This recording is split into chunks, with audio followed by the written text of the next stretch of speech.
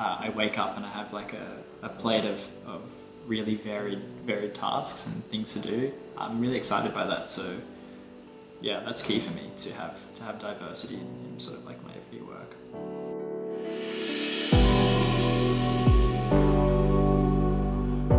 Hey guys, so welcome to episode number 4 of the Stills in Motion podcast. Today I'm joined by travel and lifestyle photographer Jeffrey Kiefer. Today on the podcast we kind of chat about like how Jeffrey got into photography, like how it kind of fits into his work today, and how he kind of balances a few different jobs on the go at the same time. I kind of wanted to discuss a bit more of the topic of what it's like to have a photography business on the side of other things, because I think that's something that a lot of us do go through, either temporarily or maybe permanently. And I think it's important to kind of think about why you might have it as a side hustle, or why or how kind of you can manage that effectively. Like Jeffrey is like the ultimate time management like guy, so he's a good guy to get some advice on this from. But yeah, I hope you enjoyed today's episode. Like I think there's a lot of like valuable insights from Jeffrey today. Right, so here we go with episode 4.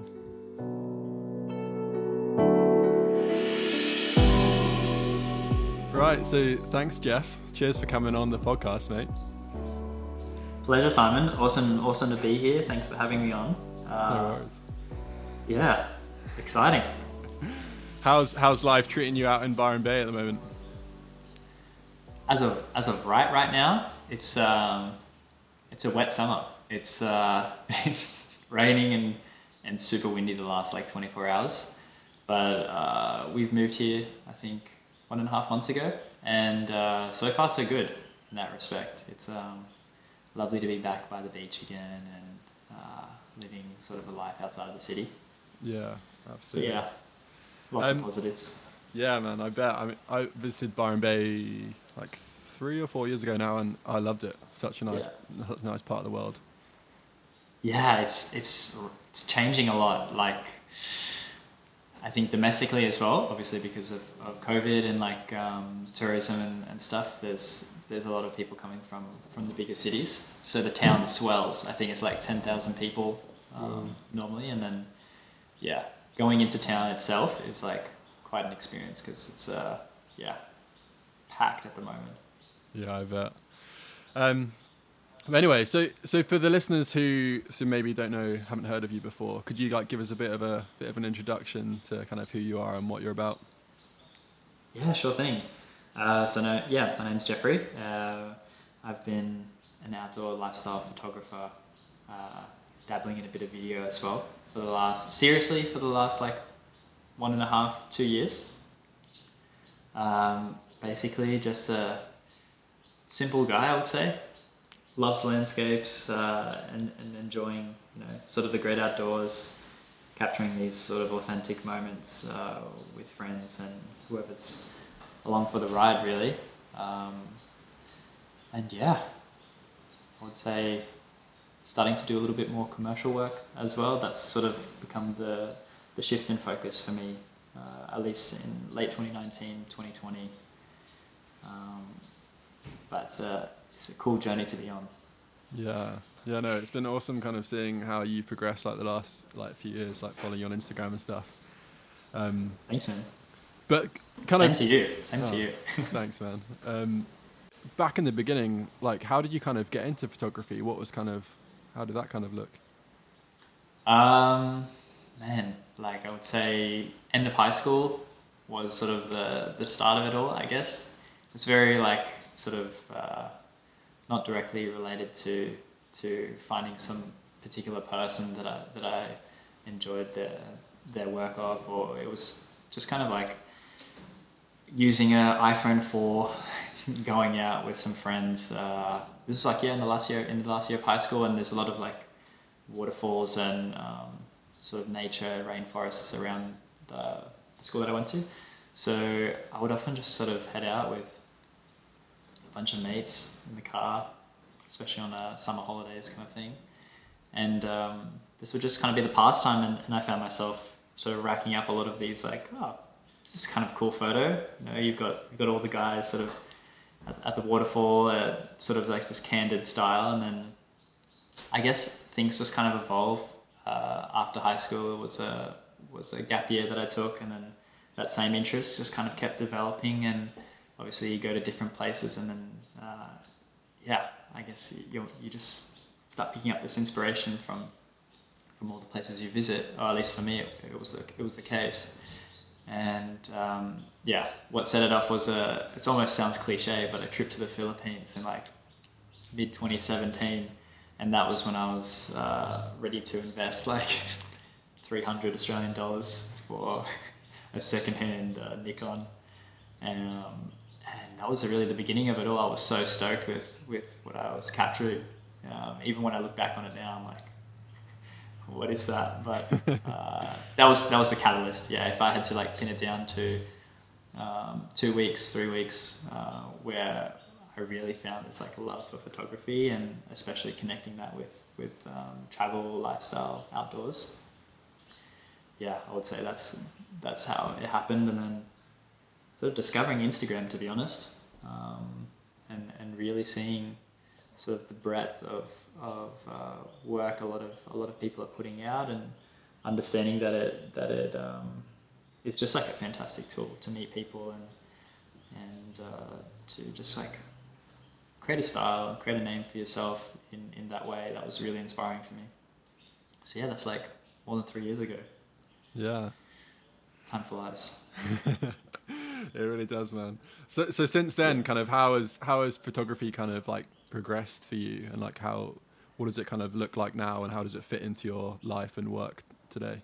Yeah, absolutely. It's been a huge zigzaggy kind of line, I guess, if you would pop it on a piece of paper. Like it's no sort of like checkpoint sequential kind of like journey. I mean, as is any sort of like, I guess, unorthodox way of life or whatever. But you start kind of with the product exchanges or whatever, like, that you sort of hit up brands for, and then you're just so stoked if you would ever get some sort of collaboration like that. And then same with like if I was traveling somewhere and then getting like the first hotel to stay at in return for some sort of like imagery like deal that you've agreed on. That was sort of like, the foundation, I guess. I guess it sounds kind of funny. I think there's a lot of different opinions as well, on like how you should sort of get into the industry, whether you should like work for free, in that sense. But like for me, I wasn't really like concerned about it at that point. It was just more I think getting sort of this confidence up in myself, like, okay, like there's enough people that sort of see value in my work, and doing it this way was a good way for me. And then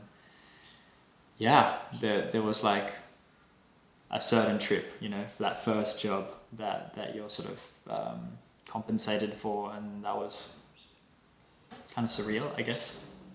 Really surreal. I don't know how in depth you want me to go, but it was like a trip to Iceland. We were shooting some luggage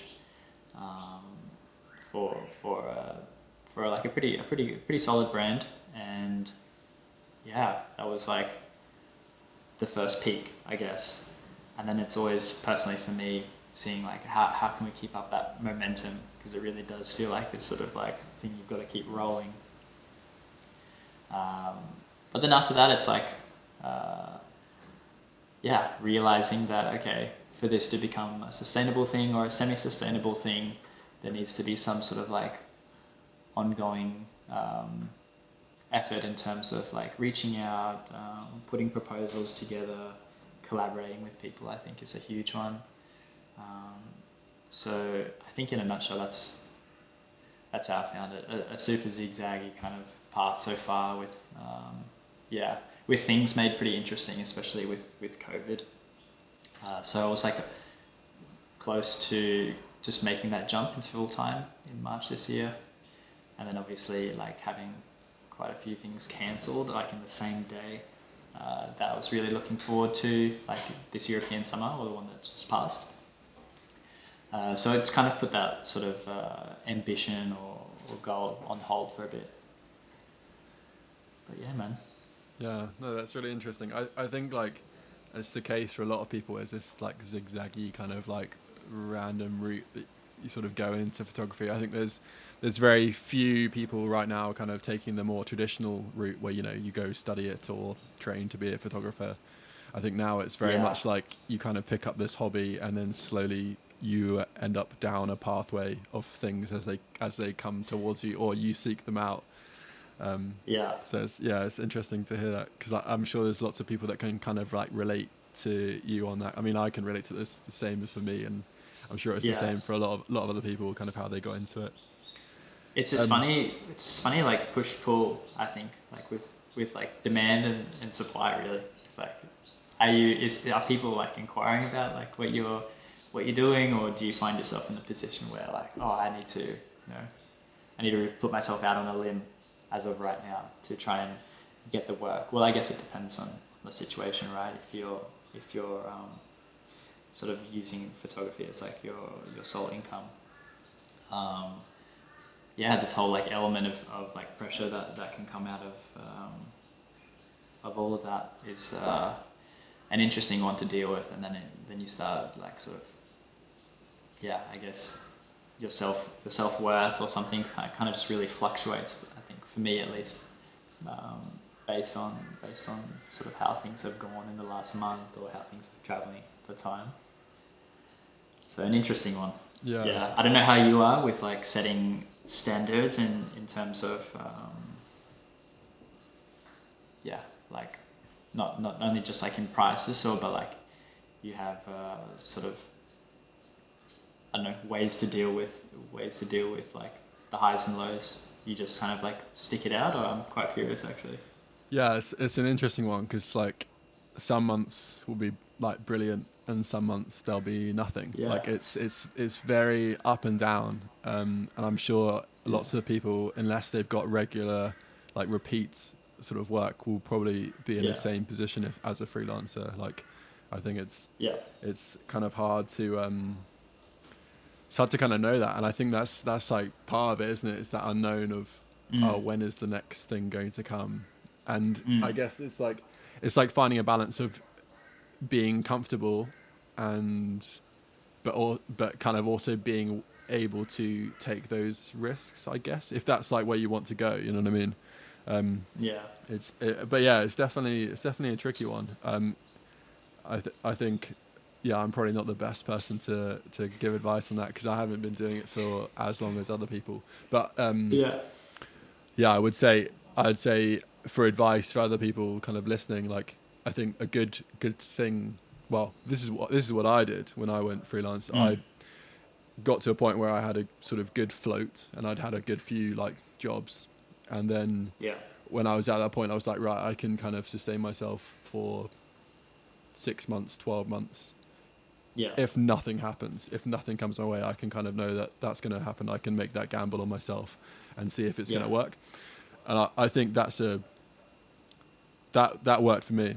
Like, yeah. that's been something that worked for me. So I don't know, Cool. but yeah, it's a tricky one, like kind of knowing when to do it. And I think there is never really probably a right time.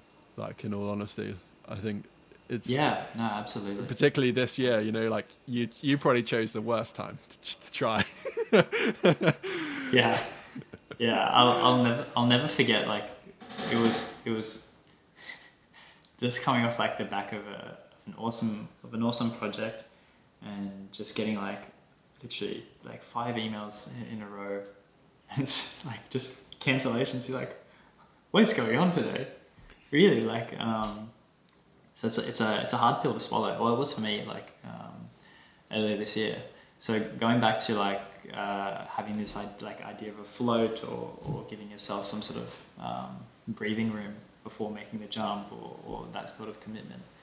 For me, I don't know if it's of value, but like I actually was working remotely. Well, I am working remotely still for a company called Happy Socks, and that's been the way that has yeah, primarily given me sort of that geographic dependence, or just being able to be wherever you want, has been super important to me. not only living abroad and being able to squeeze in these sort of like trips for projects on the side kind of, but then also coming here and being able to do the same thing. And I think for me it's important to have this sort of like sense of security in the background. So yeah, I guess there's many ways you can do it, as you said. Yeah, absolutely. Also that this year is not the best for it. Yeah, it's definitely a tricky one. Although I do know people who've kind of managed to make it work this year, but it is definitely an uncertain time to make that kind of leap. So I think, yeah, I mean, it sounds like you've got quite a good situation, really. Like, I think being able to... So Happy Socks is based in Sweden, right? But you're currently living in Byron Bay in Australia. So that's like as remote working as it gets, almost. Yeah, I guess it almost like if you would go on a globe and just like, how far away can I get? It's like the furthest almost. Maybe New Zealand, I don't know. Yeah. But like pros and cons with everything. Like, amazing to have the flexibility, but then obviously you've got some commitments that time zone wise find myself on meetings, in the evening, and that's not the best, but it's like part of the situation, I guess. Yeah, of course. So kind of we get to kind of dive into a bit of like your other jobs because I know they're quite relevant to kind of photography as well. But I'd kind of like to go back a couple of steps and just talk about kind of like your like studying business at university and kind of how that has helped you go into the jobs that you're doing now and with photography, and or if it hasn't, or Yeah, sure. Unfortunately no like super clear path was laid out with that like degree. It was like a business communications bachelor, but I think if anything, the marketing side is something that I'm really interested in, and it always fascinates me to see what the latest sort of big dogs are doing in the game in terms of like Alex Stroll and sort of the companies or workshops that they're rolling out. I think it's fantastic how a lot of creatives are just being so inventive with sort of the business ideas or concepts that they're just like putting out on the market, and it really feels like this new wave. But for me, like, I would say the main takeaway from like studying at uni for me was like having these like sort of foundational skills of being diligent and understanding just how to put together just like basic emails or reach out to people, or at least have like an sort of an inkling of okay, there needs to be some sort of value exchange, like who am I to a potential client right now, and how can I make myself less of a stranger in sort of like and communicate that in a way that's going to be of value to them, or that might perk their interest. I think just having that sort of basic skill was a good start, because just understanding like how to present yourself in this world, especially one that is so competitive. I think it's really important what gives you that edge per se. I don't know if that was a direct answer to what you're asking actually. But no, it was good. It's interesting because like because I at university I studied geography and then I studied marine science for a master's, so it's kind of a bit unrelated to what I'm doing now. So I kind of just was interested from your perspective, like, because I presume you kind of touched on a few like marketing kind of things during your business degree, and I just wondered like how, if they'd been applicable to your current job at Happy Socks and like with photography as well, like on the business side of things. Yeah, for sure. I mean, for the marketing side at Happy Socks, absolutely. But it's always interesting. Like I found with at least with this sort of business degree stuff at universities, there's always this sort of lag maybe a year or two, the information that you're getting at that point in time is not the most updated, right? Like your lecturer is most likely a lecturer full time or for the most part, and not also like running a marketing agency or part of one at the same time. So in terms of like relevance of information and actual like real world application of, say for example, Facebook ads or influencer marketing, it's not like you're getting the latest and greatest. It's still, at the end of the day, comes out of a textbook, and there's a syllabus, and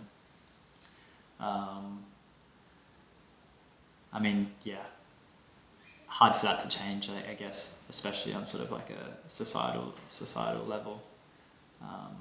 But again, I think it's just the foundation, and working to deadlines, working in groups with people. Yeah. These are skills that you kind of take with you for life, and having a few years of doing that, or having that as like as a focus, I guess, in some ways, that was always a big help for sure. Yeah, of course. So right now you're working for Happy Socks as what is it you're doing there? You're working on their marketing strategies, are you? Yeah, it's an interesting one. So I'm working in influencer marketing mostly, but also helping to manage their socials. So if anything, like connecting that to photography has been fascinating, because it's two sides of the coin, really.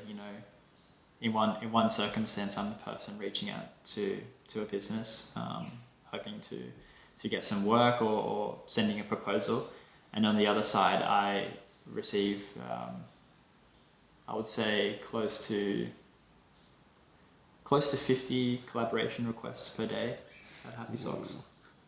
So it's an immense amount of volume, and so over a few years, you kind of build up this sort of like reservoir, or like sort of amount of responses that you're like, oh yeah, that, maybe I could use that in my own photography reach outs in the future. And then you also see like, okay, so many people are going down like an Instagram DM route, and it's like, it's not going to be the way. Like you can't just come to a prospective client just saying, hey, want to collab. Like it's not going to, I would say 99% failure rate if you would go that way. So yeah, seeing both sides of the coin is really interesting, and understanding, okay, what our company is also looking for, or at least what's Happy Socks looking for, something that speaks to their brand aesthetic, and that's going to be universal, right? It doesn't matter if it's socks or a cool baggage company or whatever. There needs to be some alignment with who the person is and who the company is as well. So I think in that case, that's also what I'm looking for when we strike up collaborations on Happy Socks, which is, it's an interesting one. Yeah, man, I bet. Okay, so being on that side of the kind of influencer marketing side, what would you say are the do's and don'ts for people reaching out for those kind of like social media collaborations? Yeah, sure. So if there's an element of social media involvement, are you asking like if they want to reach out to do like posts on their feed sponsored by Happy Socks, or are you just saying if they've reached out via social? I guess reaching out with the prospect of like working with them, either on a photography video like provision for payment, or with that, and then also like social posts, like. Yeah, absolutely. Well, I would come with an idea. I would come with that idea packaged in a PDF or whatever, and then have the first message be not longer than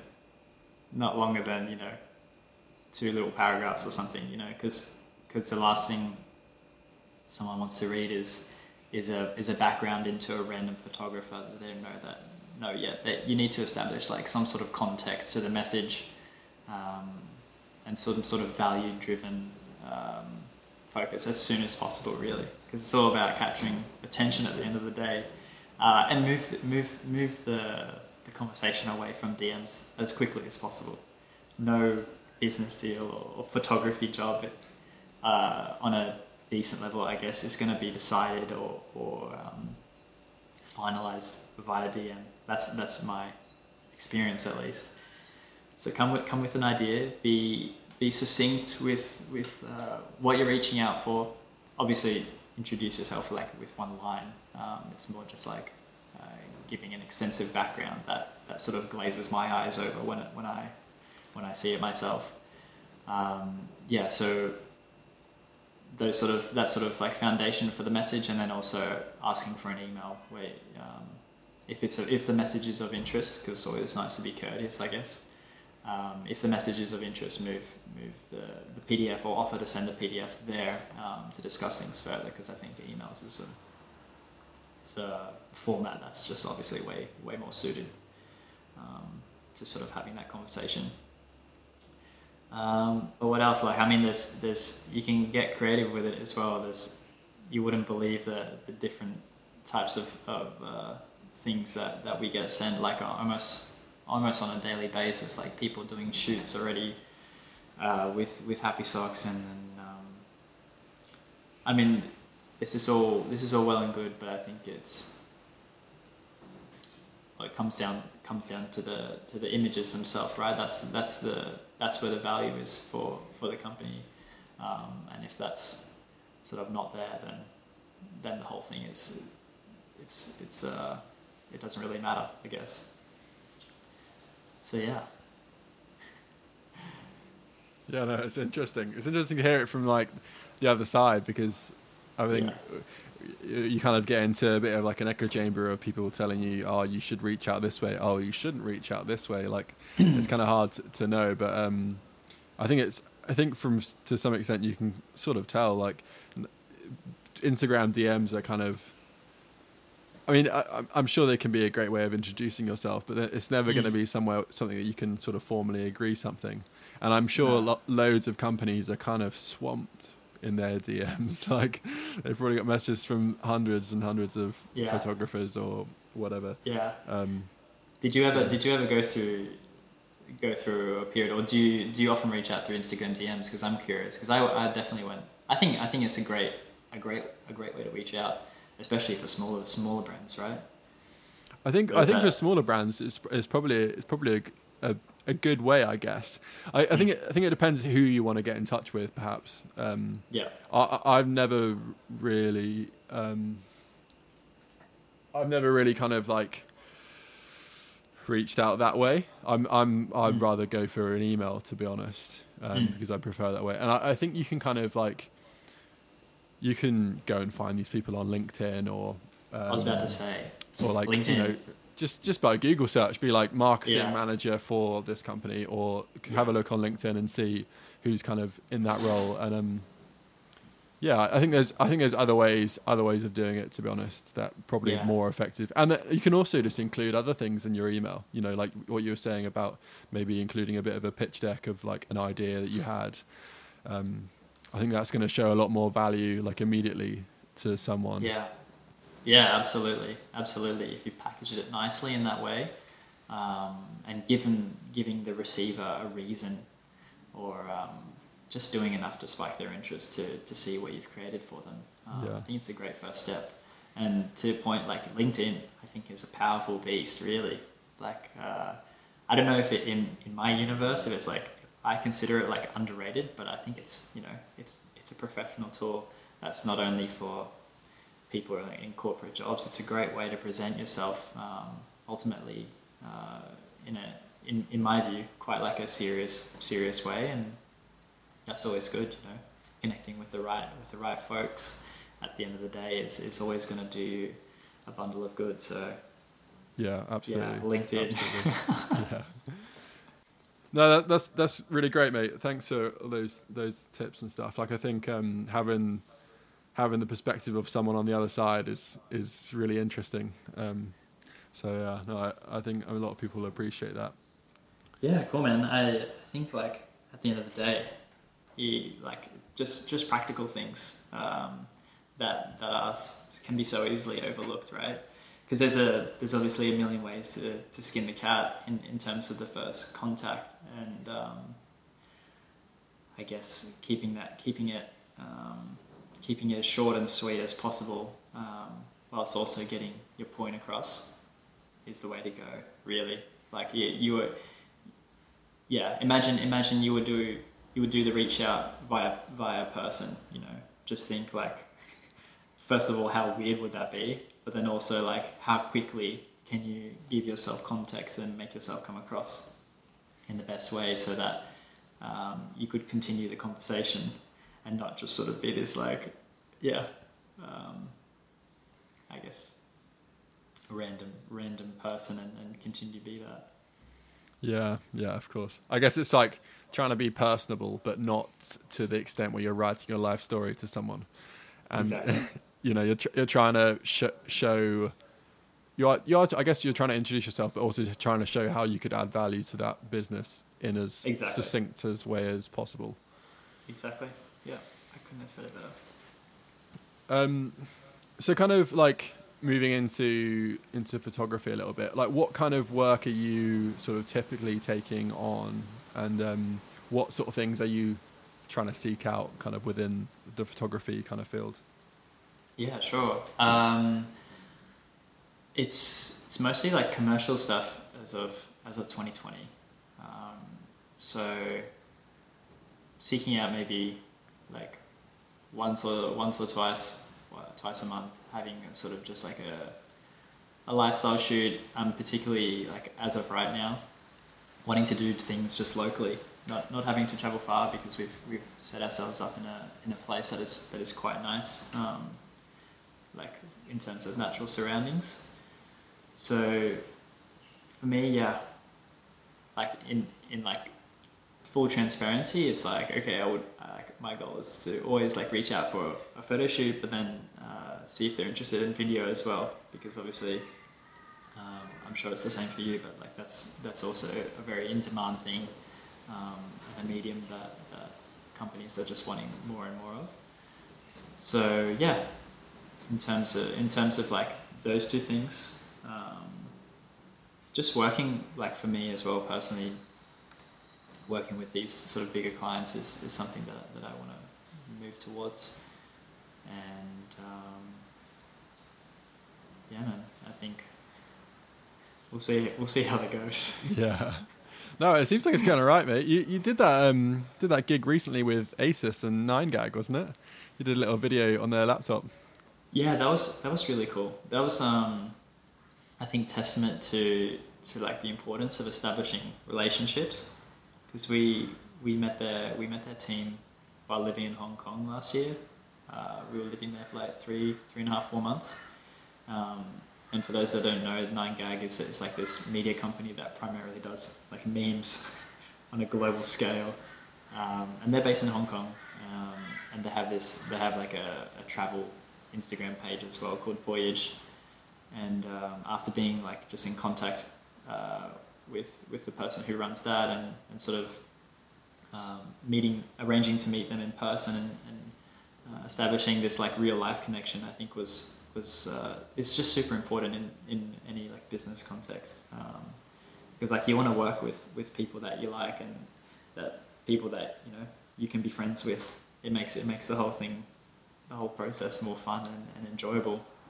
So it was cool to see that sort of like relationship or connection that was struck up like a year ago come full circle now, because then they reach out, and it's like with this really cool opportunity that's super aligned, and it was like to promote their latest, like Asus's latest laptop, and just shot it on the Gold Coast and delivered it. And then it's quite a surreal feeling also seeing like your work pushed out to like the audience that is like that 9gag has.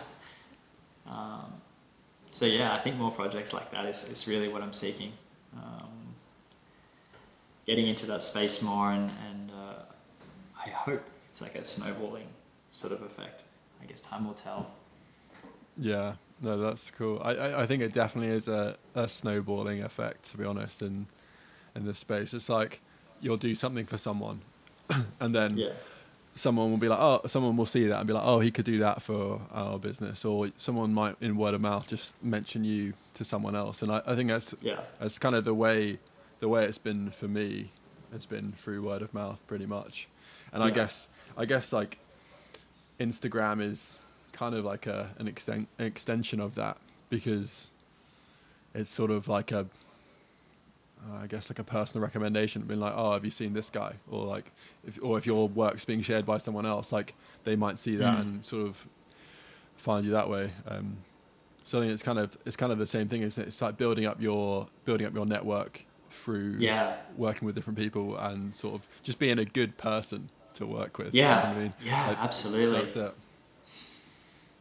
Being on time with delivery, really, really good to communicate with. I think that's key. Like making sure that there's no grey areas as well with expectation. I think when I've been sorting out jobs in the past, it's like, okay, what are we delivering? Especially if you find that the client's not clear. Getting, super granular down to like, okay, well, what format do you want a video shot in? And specify like, okay, what's it purpose for? And really trying to like work with them on to achieve like the best end result that's going to be for both parties. I think that's super important.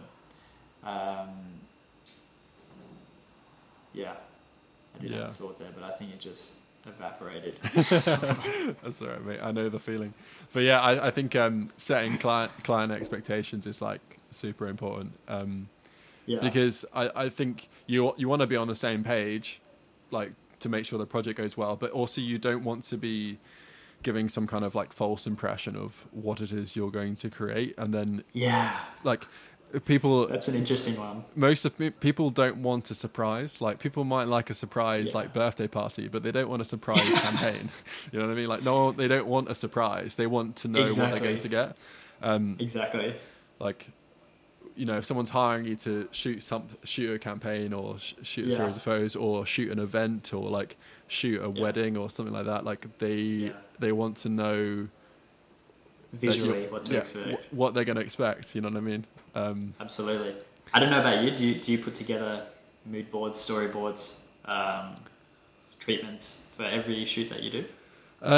It does depend, but on the bigger scale of things, like there will normally be a bit of a back and forth, and so there'll probably be an initial mood board sent to me and like maybe a bit of a brief, and then I'll go back with a treatment which is kind of be a bit more planned out of like where the shoot's going to be, what's going to entail, the kind of shot types that's going to be included, and the deliverables, and then a price. Normally that's like how I do it, but I think it kind of does depend on what it is and the kind of scale of it. And I think for the more prescribed shoots where it's like, or the smaller shoots where it's very specific, they just want one thing, the treatment may be a bit more brief. But for the more elaborate, like larger campaigns, I'm sort of generally making treatments and stuff.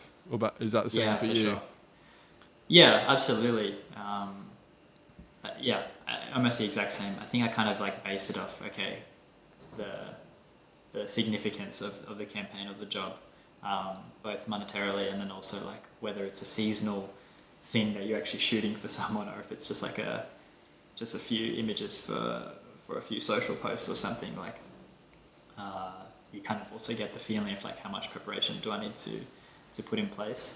I think with like what the approach that I tried to have is like, okay, every time you have an opportunity to work with a brand that's like aligned with you as well, like with what you're interested in, with like, for example, outdoor brands or whatever,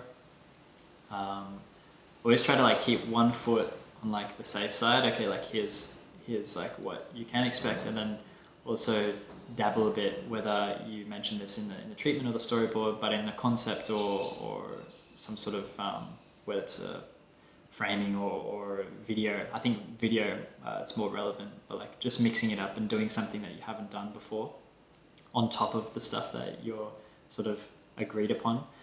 And then obviously like budget permitting or time permitting, you sort of include that in sort of what you delivered. And I think it's a cool way that I found to add this sort of like to your skill set, like being comfortable with more video techniques, for example. I think is the most practical like application of that. I think is really cool. So yeah, that's a cool way to view it, in my opinion. Yeah, no, that's really interesting. I think like going above and beyond, I guess what we talked about earlier, like people don't want a surprise. I guess like they're happy to have something extra if it's like if everything else has been delivered. So I guess in those instances where you can go above and beyond and fit something that is within the client's aspirations or like what they're hoping for the shoot. Like I think that's like a really great thing. There's been a couple of instances where like I've implemented that and had like a really good response out of it, and it's something I think there's like a degree of you want to give the client the best experience with you. Yeah, absolutely. And so that they want to work with you again. Like I think that's there's a lot to be said for that. I guess because I part of my business, like half of it is weddings. So I do a lot of wedding photography and filmmaking, and within that, like a massive part of my job is essentially sort of provide a really great experience for the couple on the day and after, and like during, like having great communication and providing something that's above and beyond their expectations, and that the response of that when you've gone above and beyond and you've provided something that only that they weren't expecting, but it's exactly what they wanted. I think that it goes such a long way. It does. It really does. Absolutely. It straight away creates this little sort of like, like edge for yourself, right? I think it's an interesting one. With weddings, I can imagine like that's amazing. That must be what you want, because these memories are for a lifetime, etc. So. That's super special. I think it's a fine line actually with brands. Like it's always interesting, like the concept of over delivering. Like practically speaking, I think it's a great one, and I try to do it wherever possible. But then I don't know, like I'm keen to get your opinion on this. But like, where do you sort of stand your ground? Like, I'm not gonna like push the boundaries on this, or sort of like choosing when to show the extra value that you can deliver, but then also respect like, okay, what's my time worth, or totally stick to the agreement.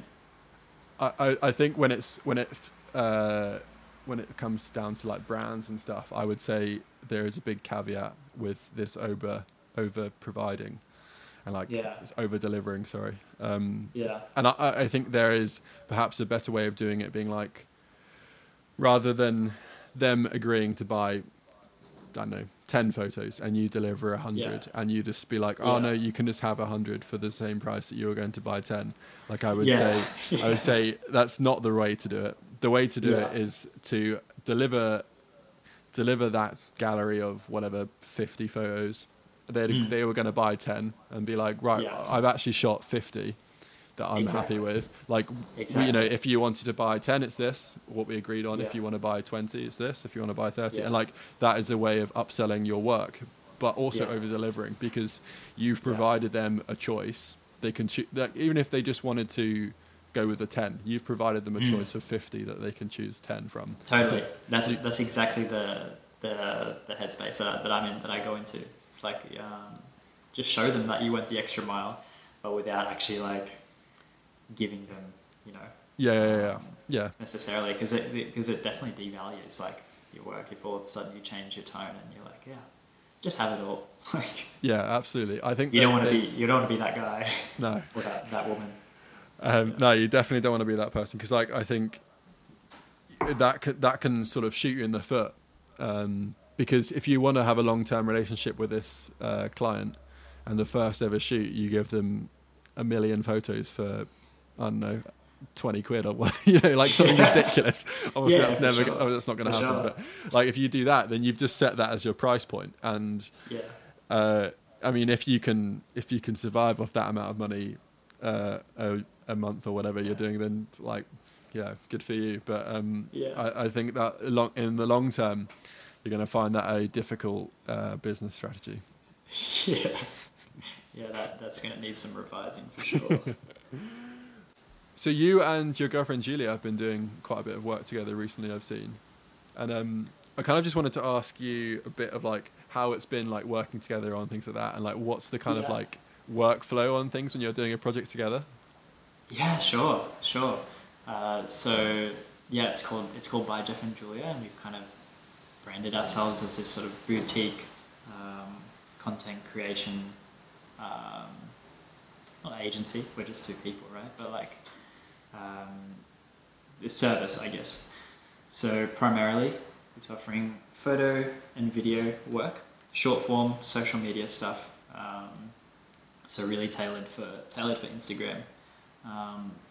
But then our idea with that is, again, not to be a full-time sort of job. It's just something nice that we can keep running on the side, and it's a great sort of like addition to our relationship. I think it adds like this exciting extra element when you get into business, I guess, with your partner. Interesting journey for sure, because it's just another side to someone that you discover. That you would discover in no other way. So yeah, in a nutshell, we kind of offer to do, well, what we do currently is like photo and GIFs, sort of like snappy stuff, to keep like a couple of brands' social medias alive, and then we run a couple of ads a month for them as well, and then it's basically like an Instagram management in that context. Oh, that's cool. So yeah, so it's like also getting their handle and posting for them, scheduling stuff, writing captions, and trying to like grow their community. I think it's a cool way to approach like brands that especially you see could need something like this. They don't. You hop onto their you see their digital presence and you're like, you know, we have the potential to offer something more than just like 10 photos, a one-off sort of deal. And if the brand is aligned enough with like what we're interested in, which is very much like sort of holistic health and wellness brands that are like sort of sustainably, ethically minded, all that sort of good stuff. And you know, if there's already some sort of like contact that's been really positive and personable so far, then we send that offer, and this is also for like a monthly retainer sort of thing, which is something that I think again is really important to have this sort of like recurring business. For me, it's super important to try and make it that way as much as possible. And yeah, like we've been able to continue that here as well in Byron Bay. We're sort of just like dipping our feet into the market. So far so good. The response is pretty positive. But it's also like just another sort of thing that we're trying to run on the side. So at times it doesn't get as much love as maybe it should, or it's a funny one to balance with the dynamic of working together as well. Like we've had our ups and downs with that for sure, as you can maybe imagine. But primarily, like in terms of like roles and responsibilities, Julia has got a keen eye for like sort of this sort of laying out flat lays, these sort of detailed shots where I don't know, I think maybe my eye was sort of like developed with sort of the bigger landscape kind of like lifestyle scenes. But I think it balances itself out really well, you know, if we're doing product photography, for example, and you need to get super in detail, and I'm often just like whacking a few objects in, just like, yes, looks sweet, but then Julia will take the extra moment to really sort of like lay things out nicely and frame them and really consider lighting as well, more so than I would. So in that way, it's a fantastic balance. yeah, and then editing is sort of like something that we share and give our opinion on. It's so interesting, like how subjective that whole process is. It's like, I think this could be warmer. It's a bit green, you know. It's like, I don't know, like who's right, who's wrong. You just kind of like meet in the middle is like the end result, I guess. And yeah, what else? Like the marketing side of things. Have some experience with ads and stuff, so that's like my domain. And then she's well versed with like the marketing tools, so like with scheduling and stuff like that, and more Instagram friendly. So yeah, it's funny how we've like found ourselves in that place. Yeah, it's cool. It's really cool. I get it kind of just when I think about all the stuff you do, I'm like, wow, how do you fit all this stuff in? Because we haven't also touched on the fact that you also work for a Facebook ads agency, don't you, remotely as well? Yeah, absolutely. So you've got about four jobs we've kind of spoken about today. Yeah, and it sounds a bit weird almost. Yeah, I just wanted to know, like, how do you kind of balance like that? Like, do you have any good time management tips? Because I definitely need them. Yeah, man, like time management is everything. Sounds super cheesy, but I have my, like in terms of structure, literal structure, it's like 4 buckets, right? It's like for me, by Jeff and Julia, maybe some personal work that I have going on. That's just like my photography umbrella, the Facebook ads, and then Happy Socks. And so I kind of have like my to-dos, or I call it an excitement list. I think I got that from like Chelsea Kouai or something. I don't know if you know that. Yeah. Yeah.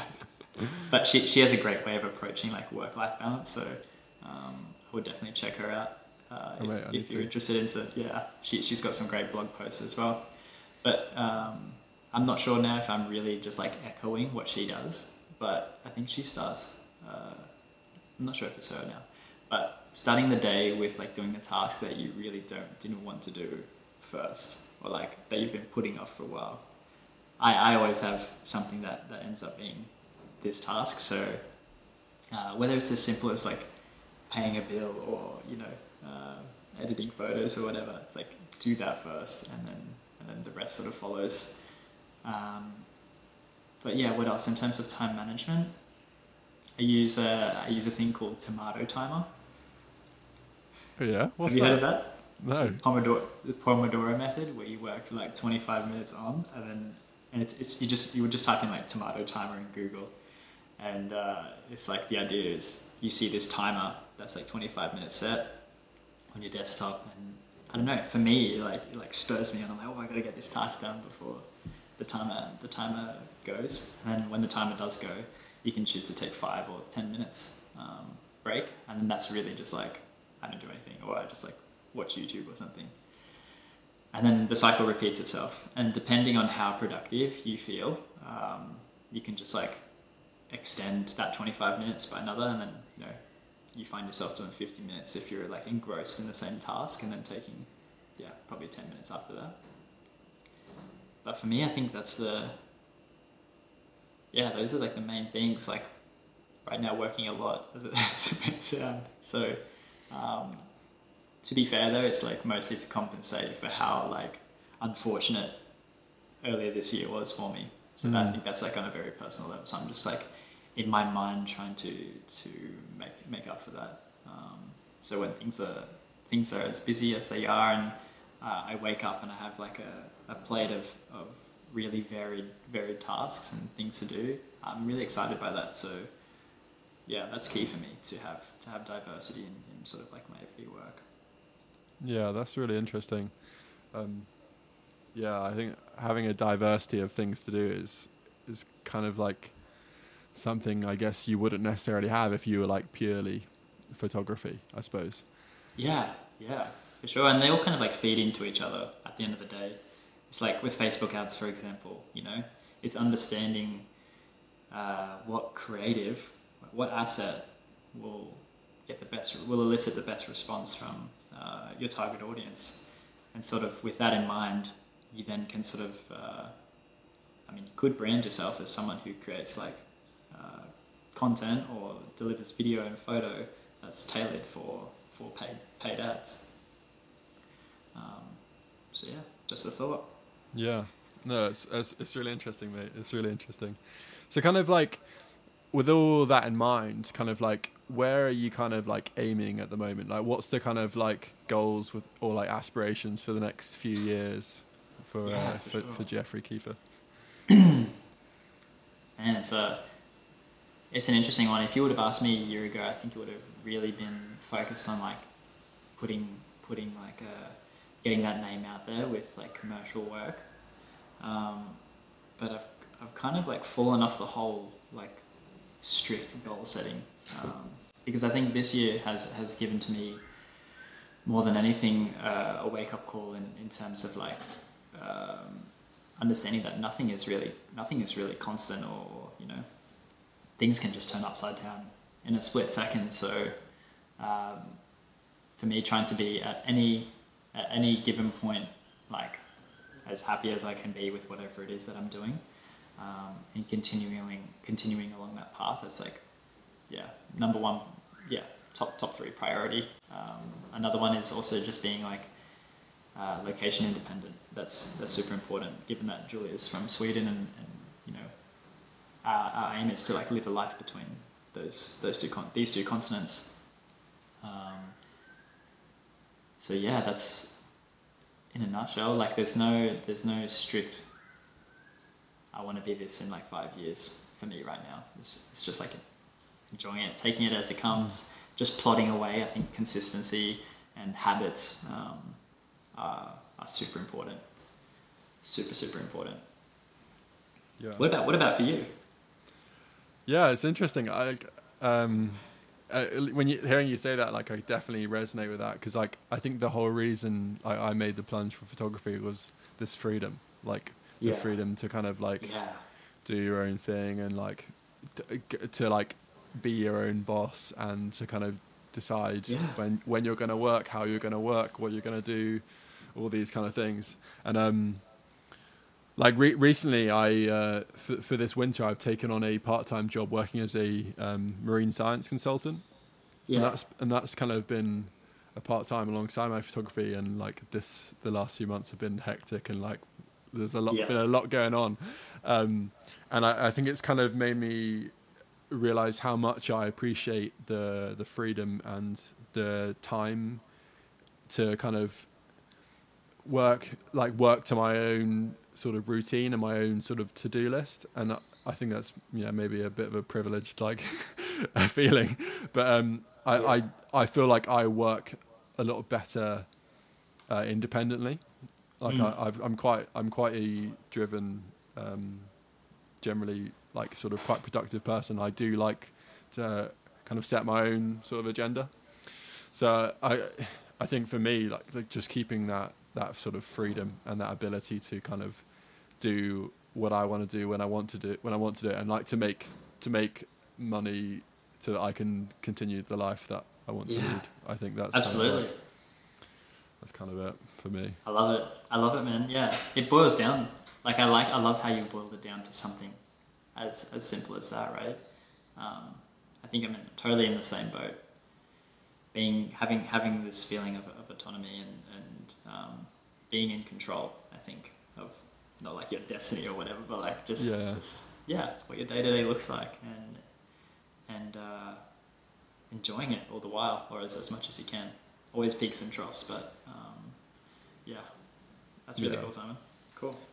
Yeah, I think like it's very easy to get into the rut of being like, oh, I want to be this in 2 years' time. I want to be this in 5 years' time. And I think realistically, if you're aiming for this end goal, like when you get there, it's probably going to be disappointing. Like absolutely. And then what after? Like life is a long thing, right? Not to get too like meta here, but like people who work to like hopefully retire in their 30s. It's like, what are you going to do after? For me, that's what I always think. Like, if you've got something that you're enjoying, just like follow that, and don't, it's a blessing in itself. So yeah, exactly. I think to kind of, to have your goal to, have not every day, but have like most days as something you're excited to do and enjoy. Like like if you wake up, like you were saying, you wake up every day and you've got like an exciting list of things to do, and like that's such a nice space to be in. And I think that's a good thing. Obviously you're going to have tasks that you're like, oh, do I have to do this now? But like, everything comes with that. There's ups and downs to everything. But if like on the whole you're doing something that you enjoy and you love, and like it gives you excitement, I mean, what better thing to do? Yeah, exactly. And key for me is like, don't stop. If you haven't found that yet, in case people are trying photography now and it's not for them, then try something similar or totally different, because I do think it's like there is that activity, or there is that sort of there are those interests that a lot of people are just like yet to discover. Don't stop trying until you really have like hit that on the head. Yeah, absolutely. And I part of the reason I wanted to kind of have this chat with you is because like I think for a lot of people there's this aspiration of trying to get to the point of being a freelance photographer or like being full time. That's your only thing. And I kind of wanted to have you on to kind of give the alternative opinion of like it's great to have that, but it's not the only way you can have a life that that you enjoy. Like absolutely. There's so many other ways that you can kind of integrate it into different jobs or remote working or things like that. So I think it's really cool, and I'm sure it's been inspirational for a lot of the listeners. Cheers, man. That means a lot. Thanks so much. I think like when I was again, not to go on about it much, but like when trying to make that move into full time, I really found that pressure was diminishing how much I actually enjoyed like photography and the whole act. It's like there's that classic like passion turns into a job, and then it's like not as fun anymore. It's like, well, if I was feeling that, then that's also a sign that I needed to like pivot away. So I guess just being like aware, different case by case, obviously, but yeah, absolutely, it's going to be different for anyone making that step. Like, I think the kind of answer, well, not the answer, but like the thought process is that it doesn't have to be that. If it doesn't feel right, like it doesn't have to be the thing you do. You know what I mean? Like, sure. At the end of the day, you've got to do something you enjoy and makes you happy and doesn't ruin this thing you love. You know what I mean? Like if you start working as a photographer and then you hate it, like maybe it's better just to have photography as a hobby. Yeah, facts. Exactly. I think the telltale signs are like you get stressed out, and it's not worth it because you spend more time being stressed than actually like enjoying. Then you can be in a bad place for sure. Yeah, right. I think we've been chatting for a while, Jeff. So maybe sorry, mate. No, it's been good. It's been good to chat with you. It's really, really interesting, and I'm sure listeners will have found it interesting to hear all about Mr. Kiefer. Yeah, I hope so. That's cool. So first podcast. So thank you for making the debut. such a pleasure, mate. Thanks for having me on. It's also awesome to chat and to get you to know you better through this whole thing as well, man. Yeah, of course. Right, mate. We'll wrap it up there. Thank you very much. Yeah. Hey guys, so I hope you enjoyed that chat with Jeffrey. I thought it was really interesting to kind of hear his perspective on what it's like to work freelance as a photographer, but also to balance that alongside other commitments and other part-time jobs, and how it's kind of working towards his goal of being sort of autonomous in his work and in his ability to kind of travel around the world and sort of work remotely. I think like remote working has become a massive thing this year, and so it's really interesting to see how he's kind of making that work and how photography kind of fits into that. So if you want to find more from Jeffrey, you can find him on Instagram. It's at Jeffrey Kiefer. I'll put the link to his Instagram in the description below.